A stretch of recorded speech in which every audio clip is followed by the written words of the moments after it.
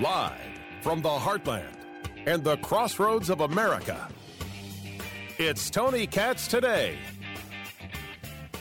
And while the State of the Union may be the talk of the town, what's happening in Ukraine is still the top story. Russian defense minister is saying 498 Russian soldiers have been killed, 1,597 wounded so far. Ukraine? They say they've killed 5,800 Russian troops. So now it's a question of whose propaganda is better.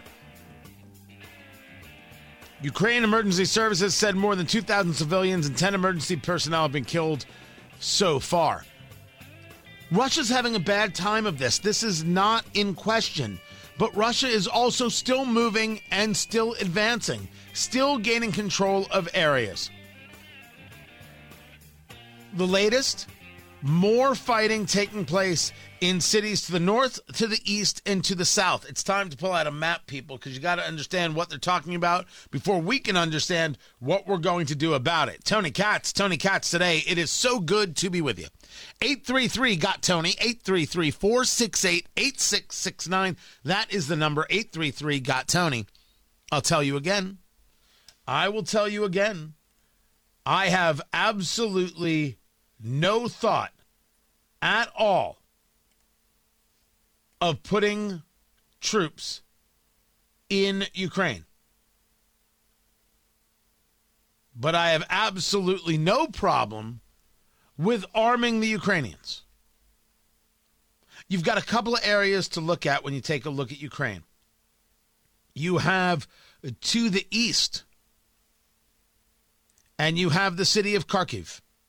That is the second most populated city in the country, 1.4 million people. The shelling there has been ongoing. Rocket fire, airstrikes, Russian paratroopers supposedly landing in the area. You then go south, and you will see right where the river dumps out into the Black Sea. You will see a city called Kherson, Kherson. If you were to go to Odessa and draw a line east, you'd be a little bit northeast. You would get to Kherson. The story there is that Russians have claimed control of the city. However, it is indeed the Ukrainians saying absolutely positively not. We still have full control of the city. Then you head north up that river to Kiev. And go just a little bit further north, and you'll see where Belarus is, and you'll realize how easy it was for the Russians to make their way towards Kiev as of yesterday. Really, this morning for us, a 40-mile caravan was 15 miles out of Kiev to the west, to the northwest. The plan is to encircle Kiev. The plan is to engage a good old-fashioned siege, or as they would say, laying siege to a city, to a castle, to a town. A siege is millennia old. Surrounding or blockading a city or a town or a fortress by an army. It's an attempt to capture it, and what you do is you simply wait them out. The siege prevents anything from going in and anything from coming out, but nothing's really going to come out, but you can't get anything in. Eventually, those people in the siege, they run out of food. They run out of the ability to function, and they collapse from within. That is what the Russians plan to do to Kiev. And when they capture Volodymyr Zelensky, the president of Ukraine, they're going to execute him in the most public way possible. Or worse, they're not going to tell you what they did with him, and you'll have to guess as to whether or not they killed him. Meanwhile, they've already been trying to kill him, sending hit squads into Ukraine, have the Russians. Ukrainians say, oh, yeah, that hit squad? Oh, yeah, we took care of that. What do you mean you took care of the hit squad? Oh, I'm just saying, Paulie, you won't be seeing him no more. Oh, yeah, I mean, Paulie, he got called out of town for that thing. I don't, who knows when he'll ever be back. What are you going to do? Paulie, what a guy. Always made me laugh, that Paulie. Oh, I'm sure going to miss him. That's what happened to the Ukrainian hit squad, right? The Russian hit squad meant to take out Zelensky. There's a movement here. A tremendous amount of movement. President Biden last night, State of the Union, discussing sanctions. Together, along with our allies, we are right now enforcing powerful economic sanctions. We're cutting off Russia's largest banks in the international financial system, preventing Russia's central bank from defending the Russian ruble, making Putin's $630 billion war fund worthless. We're choking Russia's access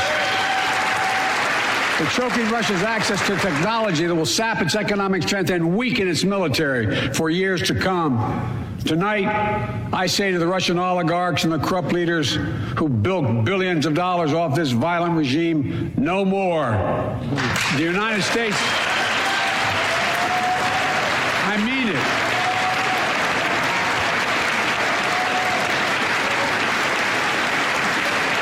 The United States Department of Justice is assembling a dedicated task force to go after the crimes of the Russian oligarchs. We're joining with European allies to find and seize their yachts, their luxury apartments, their private jets. We're coming for your ill-begotten gains. And tonight, I'm announcing that we will join our allies in closing off American airspace to all Russian flights, further isolating Russia and adding additional squeeze on their economy. No problem with this either. No problem with it at all. And this is the part where Putin clearly has misunderstood the situation and really and truly believed. Well, first he truly believed how easy this would all be, and then it wasn't so easy. And then he said, hey, this isn't so easy. And then it never dawned on him that the world would say, oh, we're banding together on this? Okay, cool. Let's band together on this. Earlier, I spoke with Congresswoman Jackie Walorski, the 2nd District of Indiana, especially when Biden is talking about, the importance of manufacturing in the United States, and you're just shaking your head saying, what is happening in front of me? But she said something very interesting about this coming together about NATO. I'll share that with you in a little bit. Putin did not prepare for this moment. Putin did not prepare for the idea that people would say, you know what? Screw this guy. Let's go do some work. In my beloved Indianapolis, there's a liquor store called Crown Liquors. And nice people. Nice people. They've always been nice to me. When I had developed a rye whiskey called Recovery Rye. That got developed to help people during COVID, right? Hospitality workers. They're out of business. They're out of a job. So we created this to help provide scholarships for something called the Indiana Restaurant Lodging Association.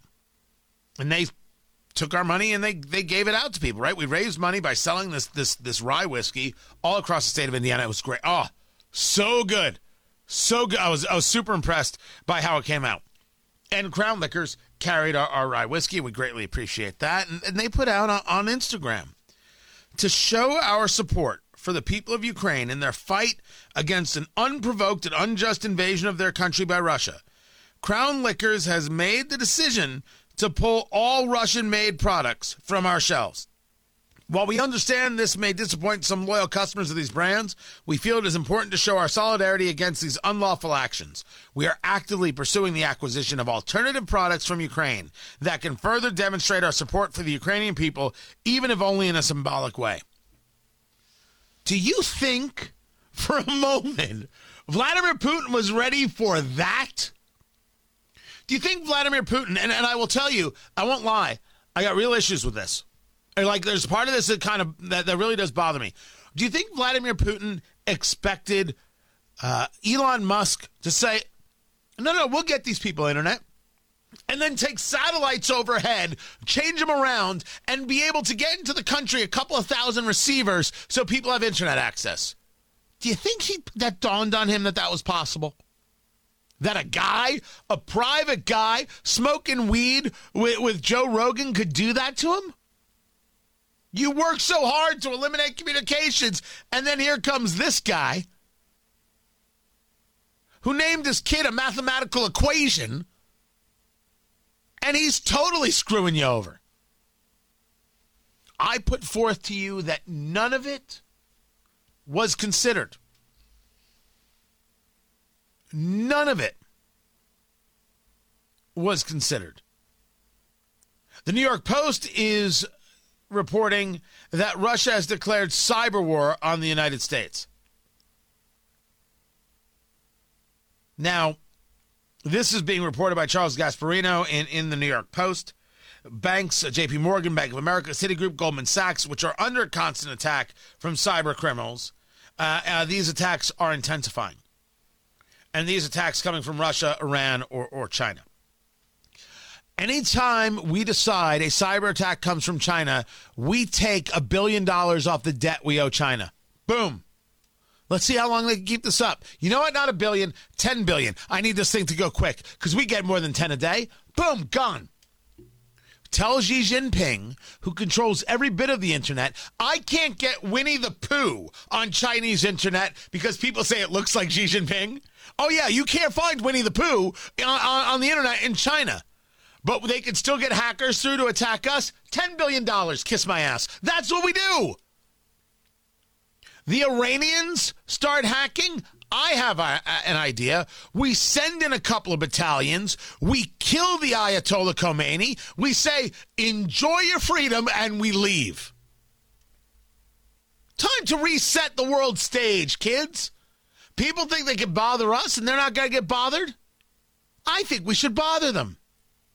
Every time there's a Russian cyber attack on the United States, we send another 50,000 guns to Ukraine.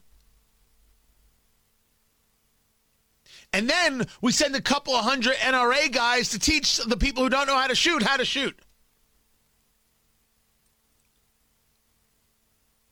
That's what we do. That's our plan. That's how we're going to get this done.